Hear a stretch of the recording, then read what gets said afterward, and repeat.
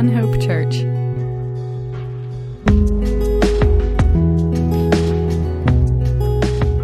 Did it work? Is that how we're good? All right. Good morning. Good morning. Hopefully everybody's doing well today. I could be doing better, but that's all right. We all have those days, right? This morning we'll be turning to Matthew 23, and I get the pleasure of reading to you some of the harshest words Jesus speaks in the New Testament. He's got some pretty tough things to say today, all directed at the Pharisees, but I think there's still a lot to learn for us in this passage as well. So this morning I have just a quick question for everybody. Raise your hand if you identify as a Pharisee. Does anybody identify as a Pharisee? Peter does.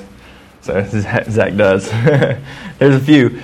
And the interesting thing is, most people, we're not going to raise our hands to identify as a Pharisee because we know that they are considered hypocrites in the New Testament. And if Jesus stood before the Pharisees in the New Testament, which he does right here, and says, raise your hand if you're a hypocrite, the Pharisees aren't going to raise their hand and say, yeah, I'm a hypocrite.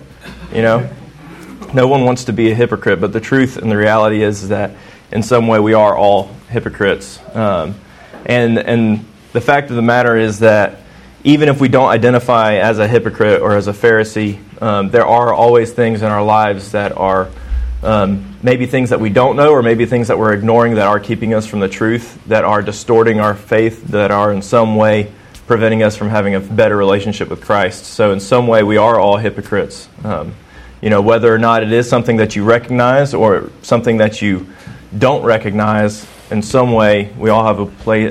There's always areas that we can grow and improve, and there are areas that we maybe through cultural influences or through our parents and how we were raised or through our world views, our view of God and His relationship and His love for us and His Word may be distorted in some way. So this morning I just asked that we would look inward and be very introspective, even though Jesus here is being very harsh to the Pharisees, and He says some really difficult things to accept. And I still think that this morning, let's take the time to look inward and pray and ask God to reveal those things to us that are hindering us from having a better relationship with Him. We need to look inward and ask that He'd show us those things, and hopefully in a more gentle, more gentle way, not necessarily unloving, but more gentle way than He does with the Pharisees, because the way He addresses the Pharisees this morning is due to this extensive, deep hypocrisy of motivation and belief. The Pharisees had a certain unique responsibility to share God's Word and to bring people to know Him, and they ended up twisting it and using it for their own edification. So, for us this morning, let's pray that God reveals these hypocritical habits or things that we have to improve in our need to improve in our lives early on, so that they don't build into something so significant that they need such kind of correction. Okay. So just a quick note about the word hypocrite. I thought this was interesting, just to help us better understand what it means to be a hypocrite.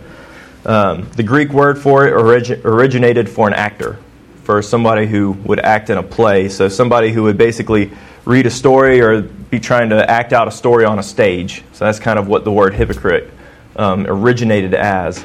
But it ended up turning into a term, a negative term, used for someone who pretends or misinterprets truth and then subsequently plays a part which is contrary to the reality.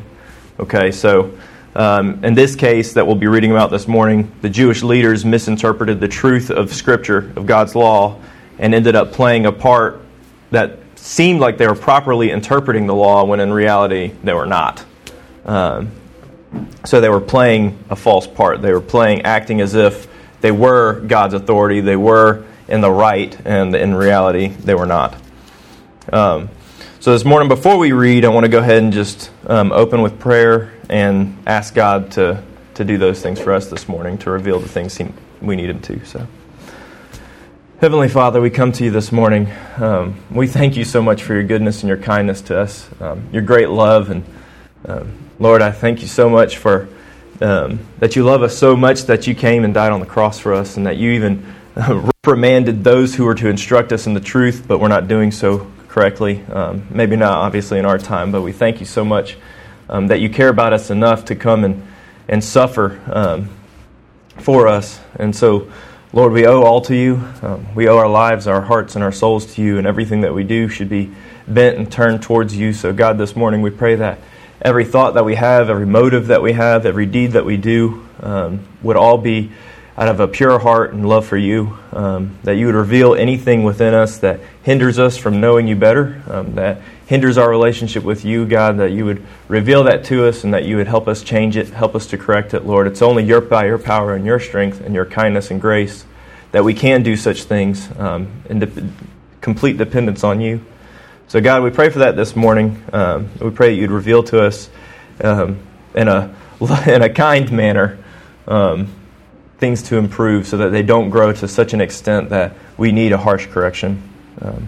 God, we love you and we praise you. We do ask that if we do need a harsh correction that, we'd be able to receive that and not ignore it and resist it. God, we love you. We praise you. Be with us this morning and teach us through your word. We love you in Jesus' name. Amen. So I'm just going to read the first few verses here. I'm going to read 1 through 12 before we get to the rest of this section, because we're going to look at all of Matthew 23 today. So verse 1 says, Then Jesus said to the crowds and to his disciples, the teachers of the law, he says, The teachers of the law and the Pharisees sit in Moses' seat. So you must obey them and do everything they tell you. But do not do what they do, for they do not practice what they preach. They tie up heavy loads and put them on men's shoulders, but they themselves are not willing to lift a finger to move them. Everything they do is done for men to see. They make their phylacteries wide and tassels on their garments long. They love the place of honor at banquets and the most important seats in the synagogues. They love to be greeted in the marketplaces and to have men call them rabbi. But you are not to be called rabbi, for you have only one master, and you are all brothers. And do not call anyone on earth father, for you have one Father, and he is in heaven. Nor are you to be called teacher, for you have one teacher, the Christ. The greatest among you will be your servant. For whoever exalts himself will be humbled, and whoever humbles himself will be exalted. So looking at the first few verses, I kind of broke this up into two sections.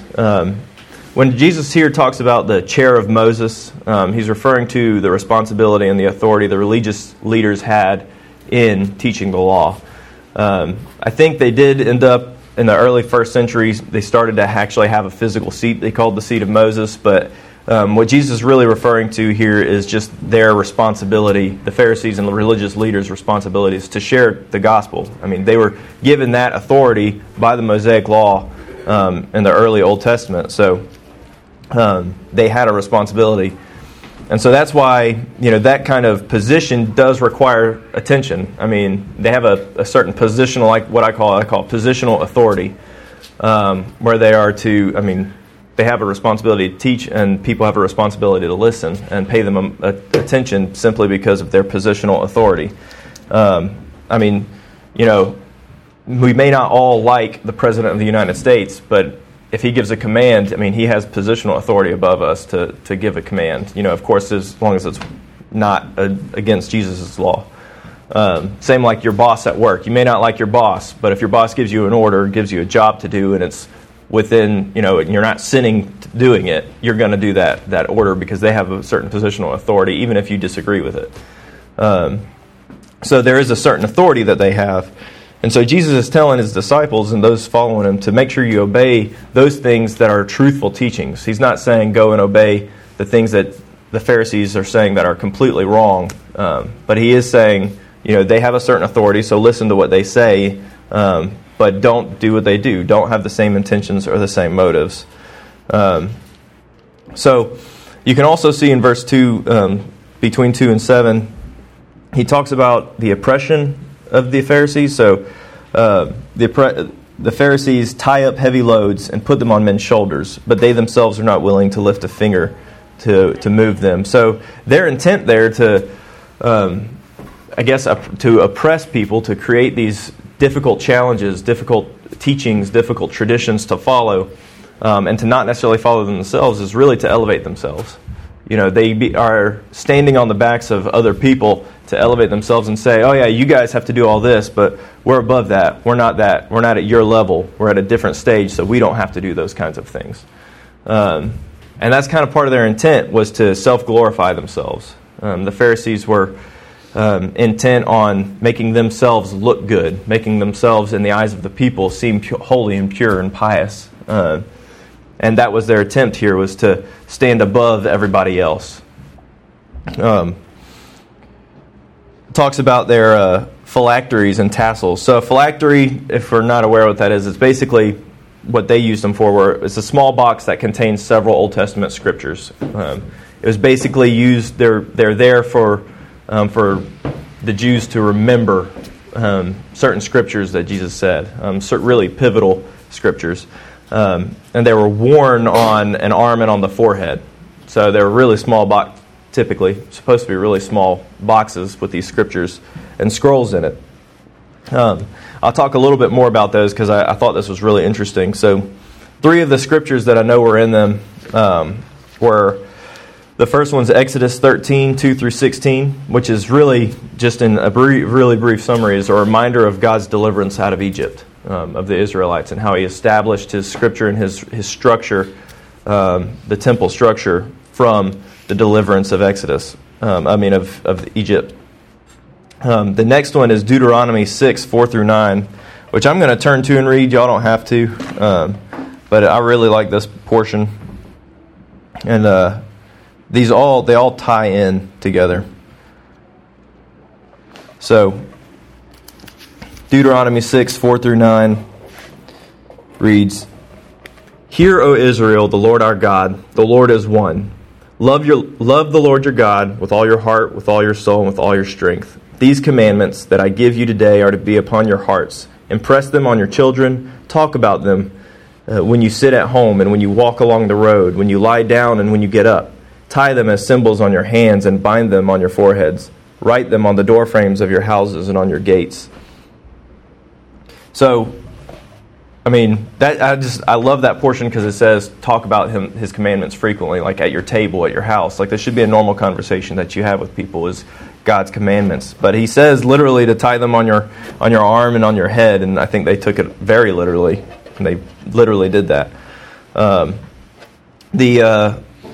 The irony was that the Pharisees didn't really focus on what was inside those boxes. They didn't really listen to those scriptures and obey those scriptures. What they ended up doing was making the box bigger, so people think that they're more pious, which is kind of silly in our terms. They also took the tassels there and made them longer, just to appear. The tassels were to be worn on the 4 corners of a robe to just to make them appear, and they made them longer to make them appear more holy and more pious. I kind of equate it to, like, what if I came in here and I had, they have those big family Bibles, and I just walked in with this huge Bible, and it's like all worn and tattered and messed up because I've obviously been using it so much, and I come and drop it right here and I open it up and I have to hold it on each end. You know what I mean? That's kind of like what I envision, is this kind of almost this like outlandish display of piety. And if I came in here with this super worn and tattered Bible and I had it so big and I would hold it up when I read so that you guys could see that, man, I have been in my Word. I have been reading the Scriptures. That's kind of the same thing here, is that they made these phylacteries really large on their heads and on their arms, and their tassels really long to show that, oh, I'm more holy than other people. I'm higher than other people. I'm better than other people. Look at me, look at what I've done. And their attention is to be drawn to them and not to God. And they, like I said, the scriptures that were supposed to be in those boxes, they lose the meaning because they clearly didn't even care what was in those boxes. They just made the boxes big to be seen. And the last part of the last scripture that would be into those boxes is Deuteronomy 11, 13 through 21, which again says, "Imprint these words of mine on your hearts and minds. Bind them as a sign on your hands, and let them be as a symbol on your forehead." So I don't think God was intending them to have these things on their forehead physically and on their hands. They are, though, meant to be what He says here, bind them on your minds and on your hearts. You are to know these scriptures. You're to love these scriptures, to hold these scriptures true to your heart. So your intention is to love the Scriptures and to be obedient to Christ, not to be necessarily, not for the outer boxes or the tassels, to be an appearance of to man so that they can praise you more. So, that's just one thing the Pharisees did to be noticed by man, and we should not do that as well. We should not, again, the Bible example was kind of like a silly example, but in our own ways, what is our motivation behind what we do in our lives? I mean, behind our jobs, not even just our jobs, but the things we tell people, the things we talk to people. Are they to build ourselves up and to make ourselves look good in front of people? I mean, we all want to have a good reputation. I mean, nobody wants to have a bad reputation, but where's the difference between your desire for a good reputation and your desire for a good witness and a good testimony? So we need to keep those things in mind as we are living our daily lives. So my final note on these verses is the Pharisees sought the honor of man instead of the glorification of God. They sought to elevate themselves above others as they are superior, and they took the authority given to them by their position and abused it for the sake of their own names. Their focus turned from the edification of God to the edification of self. And I'm sure we can all look in our lives and see people who strive to edify themselves and to glorify themselves. And honestly, a lot of times, and so what I was trying to say at the beginning is, it's easy to look at those people and say, "Wow, man, that's terrible. Those people are awful. That's not who I am." But there are always things in our lives that we need to make sure we look at internally and say, "Okay, well, what areas of my life am I edifying myself instead of God?" The next few verses is kind of cool because Jesus kind of changes everything as far as structure goes. And I'll explain what I mean there. So I'll read 8 through 12 one more time, just so we have a little bit more reference. "But you are not to be called rabbi, for you have only one master, and you are all brothers. Do not call anyone on earth father, for you have one Father, and he is in heaven. Nor are you to be called teacher, for you have one teacher, the Christ. The greatest among you will be your servant, for whoever exalts himself will be humbled, and whoever humbles himself will be exalted." So again, I want to talk a little bit more about like the positional authority and what I like to call authentic authority. So positional authority is granted based on your position, like your job title, your guess responsibility is kind of given to you by man in reality. So again, I use the example of a president, a boss, and even a preacher. Preachers have a sort of positional authority, and I'm not saying that's good, and we're going to talk about that here in a little bit, but even preachers have some sort of positional authority. Simply because they have the title of preacher, people will listen to them more than others. So Jesus changes that, and he's got, Jesus has this authentic authority. When Jesus came to earth, people followed him because of what he said and what he did. Like because of his leadership ability, because of who he was, people followed him and listened to him and did what he asked because of who he was. So Jesus kind of tries, like when he changes a structure here to the church structure, to the early church, which is what we try and model here, he removes much of the positional authority. Because what ends up happening with positional authority is it can be abused for your own motives, for one's selfish motives. So by removing positional authority, he creates less opportunity for those false motives and defects in his church and his body.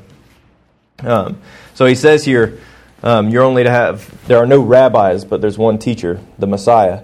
So only Jesus is the real teacher. So when I stand up here and I'm talking, and Chet teaches and whoever teaches from here, it's not because we have any more authority than you to stand up here and teach. I mean, goodness knows that I'm not the best teacher by any means. But the truth of the matter is that Jesus has spoken these words, and they're all written down for us in Scripture. And so our goal up here is to teach what Jesus said. It's not to sit here and teach my own desires and my own philosophies and my own things, but to look at the Word and what Jesus said and say, this is what Jesus said. And that's hard for me a lot of times. That's hard to look at, and I know, whenever I'm preparing for a message like this or something, God reveals a lot of things in my life, and I'm like, man, I don't know if I should be up here teaching this. So, that's the truth of the matter is that we are all have the same authority in God's church. And that's all granted by the gospel here. So Jesus also says we're all brothers. So he takes, like I said, he takes away this, what I'll call it this, the preacher position, the common Southern Baptist or whatever denomination preacher, where they have a higher position and what they say goes and what they do is what's right. And we can see how significantly in America that church structure has failed time and time and time again because it puts so much authority, gives it so much authority to one person. And then those motives of that one person become corrupt and they start to, a church doesn't last that way because the authority isn't to be with the man, it's to be with God. And we're supposed to teach what Jesus has for us. So no one is higher than the other. And we all have an equal responsibility to correct each other too. We all have an equal responsibility to exhort one another. If we see a brother or sister struggling or failing in a certain area, we all have a responsibility to talk to them. Our church structure, we have two elders. We have Chet and Derek. It's not like if Derek's struggling, Chet's the only one who can go talk to him and say, "Hey, man, you need to get this together," or vice versa. You know what I mean? That's not the way the church structure is intended to be. That those two people, since they are the elders, are the only two that can, one, make decisions for the church, and two, correct each other. If one of us sees Derek, sorry, Derek, no. But if one of us sees somebody struggling, we all have a responsibility to correct that person, regardless of whether or not they're an elder or a deacon or a church member, because we all have that same authority. We're all brothers and sisters in Christ. We're all equally saved by God's grace. We all have stumbled and we all fall, and we're all saved by Jesus' sacrifice on the cross. That's not different for anybody. Anyone who's a believer, we've all had to come before God humbly and say, "I'm a sinner." So, so like I said, we all have that responsibility. God also says Jesus says here, there's only one Father, and we all worship and give honor to that one God, our one Father. So He is the one who authority is given from and obtained from, and that's who. Jesus is one with the Father, so that's how Jesus has that authority. No one else is to have that kind of authority. Jesus says here, Jesus says in Scripture, "The greatest among you shall be your servant. Whoever exalts himself will be humbled, and whoever humbles himself will be exalted." That is like complete reverse of what the Pharisees are saying. That is like the complete opposite, because the Pharisees are trying to make these little boxes on their head bigger so that they seem more pious. They're trying to make themselves seem better than everybody else by simply their position and their authority. So Jesus is saying that you have to humble yourself to really be exalted. So our responsibility as believers is to humble ourselves in service. That's our responsibility. It is not to elevate ourselves above others. A faith based on works means that there's a requirement to elevate yourself by... So there's a difference between a faith based on works and... let me make sure I say this right, because this could get confusing. So we don't want to have a works-based faith is what I'm trying to say. We don't want to have a works-based faith, which is an attempt to do things to elevate yourself. So you basically try to elevate yourself by doing things. That's what a works-based faith is. Your attempt in doing that, like your motive there, is to do good things so that you can earn salvation, or so that you can elevate yourself to a certain level of, piety, righteousness. That is ultimately what a works-based faith is for. Its belief is that you have to do those things to obtain a certain level of righteousness. Where the reality is, a faith that is based in belief is displayed through humble acts of love, and those acts are to actually elevate others, not yourself. Your acts, if you truly are a believer and you live that way, your actions should bring others to the kingdom of God, not elevate yourself all the time. I wasn't here when the church did this, and I kind of wonder what I would have done. But I know the church at one point met in a bar downtown, and they, had to clean toilets, after Saturday nights. That's rough. So, I wonder if I would have been one of those people to clean the toilets. I don't know. I'd like to say yes, but, you never know until you're in that situation. So that's a really cool example of, that in no way edifies yourself. I mean, who wants to clean a toilet, especially from a bar? So, that's kind of an example of your faith, because you're doing a work that doesn't edify you, but hopefully will bring attention to God, to Jesus, so that others come to know Him. God says multiple times in Scripture, God opposes the proud but gives grace to the humble. So let's humble ourselves before God daily, constantly, because that's how we grow closer to God. He opposes the proud and gives grace to the humble. So this is kind of what Jesus says to those who would elevate themselves. Okay, we're about to move to the next section, which I kind of wonder how he said this. And sometimes I told Michelle, I kind of want to read this how Jesus probably said it, but I don't want to lose my voice today. So I'm just going to read Scripture 13 through 36, and then we'll talk about each one briefly, because they all have an overarching point of how the Pharisees lived their lives. So, verse 13, "Woe to you, teachers of the law, Pharisees, you hypocrites! You shut the kingdom of heaven in men's faces. You yourselves do not enter, nor will you let those enter, those who are trying to. Woe to you, teachers of the law, Pharisees, you hypocrites! You travel over land and sea to win a single convert, and when he becomes one, you make him twice as much a son of hell as you are. Woe to you, blind guides! You say, if anyone swears by the temple, it means nothing. But if anyone swears by the gold of the temple, he's bound by his oath. You blind fools, which is greater, the gold or the temple that makes the gold sacred? You also say, if anyone swears by the altar, it means nothing. But if anyone swears by the gift on it, he is bound by his oath. You blind men, which is greater, the gift or the altar that makes the gift sacred? Therefore, he who swears by the altar swears by it, and by everything on it. And he who swears by the temple swears by it, and by the one who dwells in it. And he who swears by heaven swears by God's throne, and by the one who sits on it. Woe to you, teachers of the law and Pharisees, you hypocrites! You give a tenth of your spices, mint, dill, and cumin, but you have neglected the more important matters of the law, justice, mercy, and faithfulness. You should have practiced the latter without neglecting the former. You blind guides, you strain out a gnat, but swallow a camel. Woe to you, teachers of the law and Pharisees, you hypocrites! You clean the outside of the cup and dish, but inside they are full of greed and self-indulgence.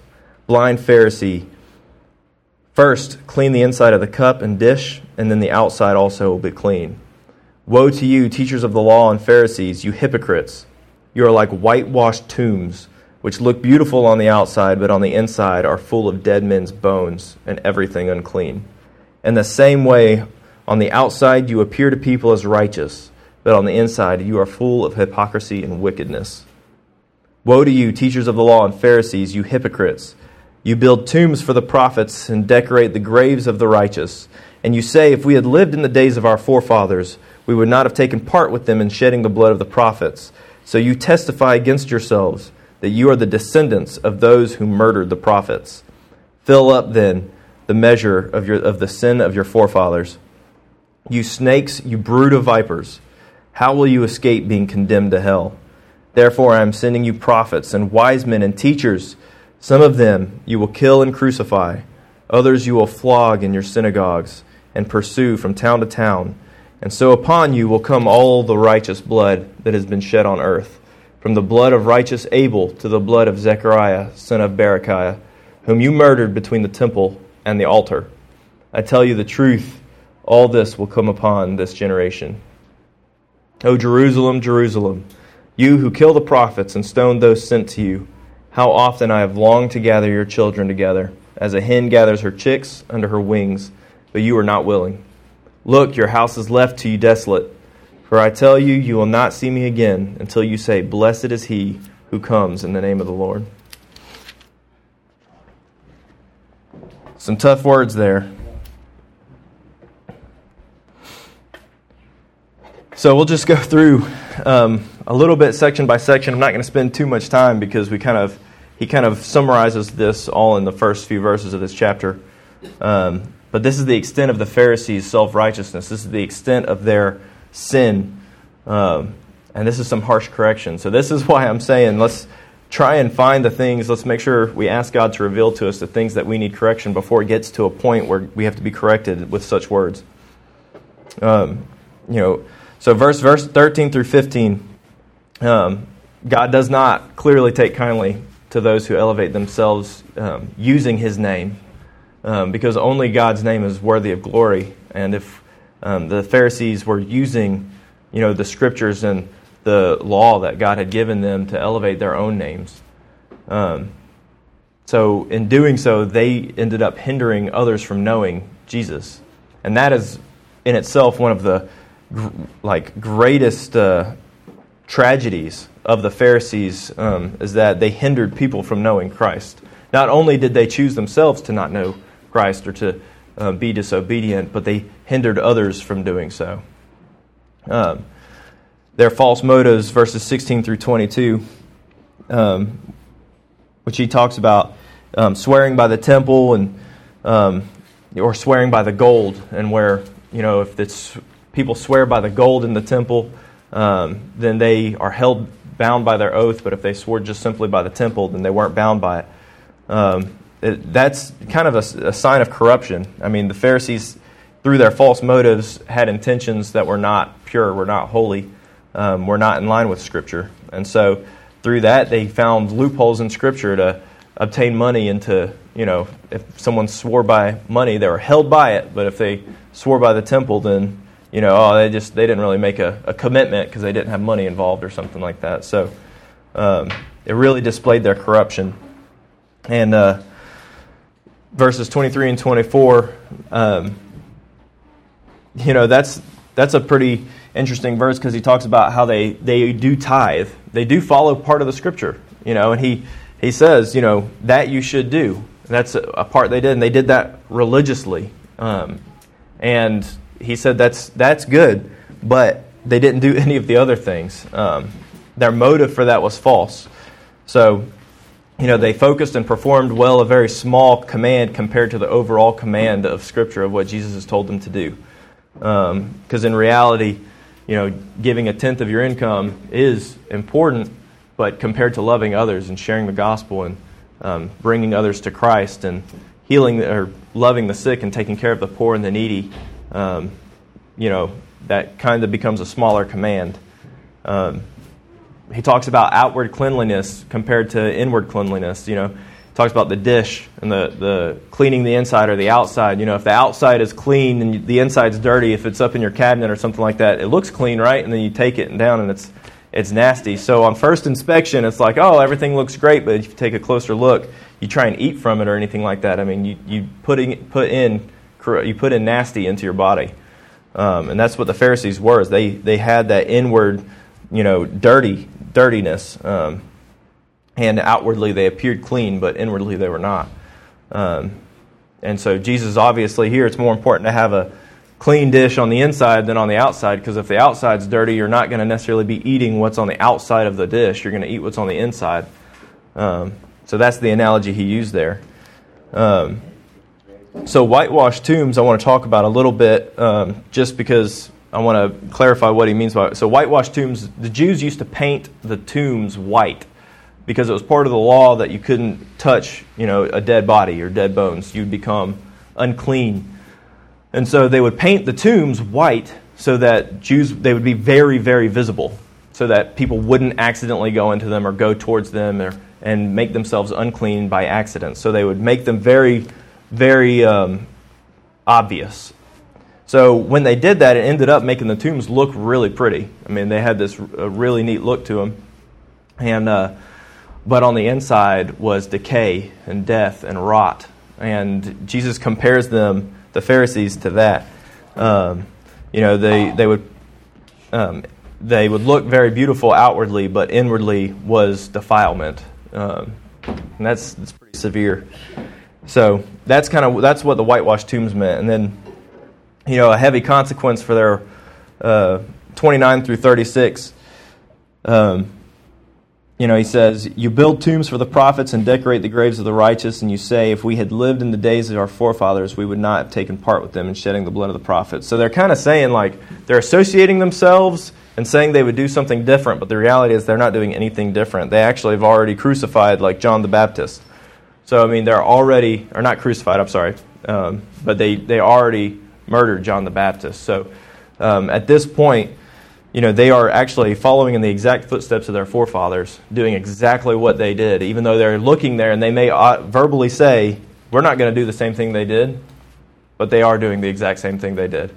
So Jesus has some heavy consequences there, and these will be the people who end up murdering Christ himself. Some heavy words here, and people will go to any length to preserve their own self-righteousness. They'll go to great strides to preserve their own pride and dignity, even though, at least outwardly, at least the appearance of dignity and the appearance of self-righteousness, how difficult it is to admit one's pride and humble yourselves before God. And so let's take that this morning as a lesson to ourselves that it is hard to admit pride. I'm sure certainly we can have pride in some areas and be humble in others. So, I can tell you pride, I see it quite a bit in what I do. And pride is a leading factor in a lot of the issues that we have today. People not willing to acknowledge their problems, people not willing to acknowledge their wrongdoing. From my personal experience, I see a lot of times in like domestic situations, people will call 911, and I would guess 30 to 40% of the time, the person that calls 911 is the one who has to go to jail. And it's because they call 911 thinking that they were justified in the acts that they committed. And the reality is that's because they have this level of belief that, I'm entitled to do this. I'm entitled to whatever. I'm not going to get too much into that. But I'm entitled to commit this act, right? And so they call 911 thinking they were justified in their actions, and the reality is they were actually the one who's at fault for everything. And that's a sad reality, but even in our lives, sometimes it's hard to admit that we're wrong. In our lives, it's really difficult to admit that, my pride's in the way of Jesus. And frankly, that's a daily struggle for me. That's a daily thing to get up and say, God, you're first, not me. God, you're first, not me.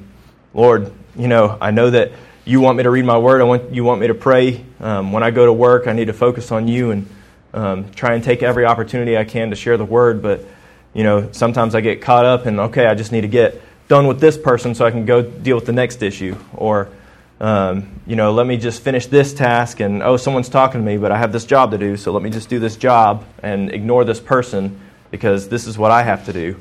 When the reality is God may be calling you to talk to that person, and put a little work later into that job. Even though it may make your life a little more difficult, maybe you lead someone to the kingdom of God. Because ultimately our purpose in this world, our purpose here as followers of Jesus is to bring people to know Jesus. It's to simply, it's a really, there's so much in Scripture. This is a really big book to read and to understand, but it's because God wants us to understand what He cares about.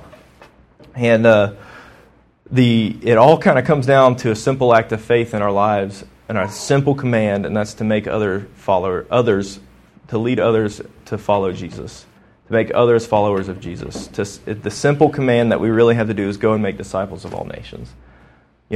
Whether that be here in Athens where your job is, or to actually go on mission trips and go afar.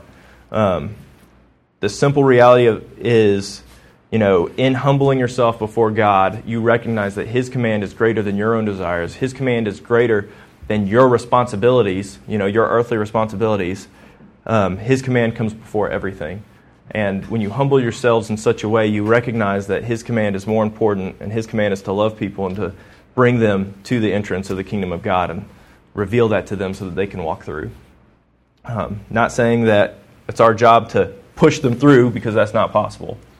But we need to give every opportunity to those that we meet. We need to bring every opportunity for them to enter the kingdom of God. That's how you humble yourself, is to put yourself below other people and to say, this is the experience God's shown me. This is what God's shown me. This is the person God has turned me into or kept me from. And I use that a lot because I know my sinful tendencies. So I have a pretty good idea if I didn't meet Jesus when I did, I kind of have a pretty good idea of who I would be today.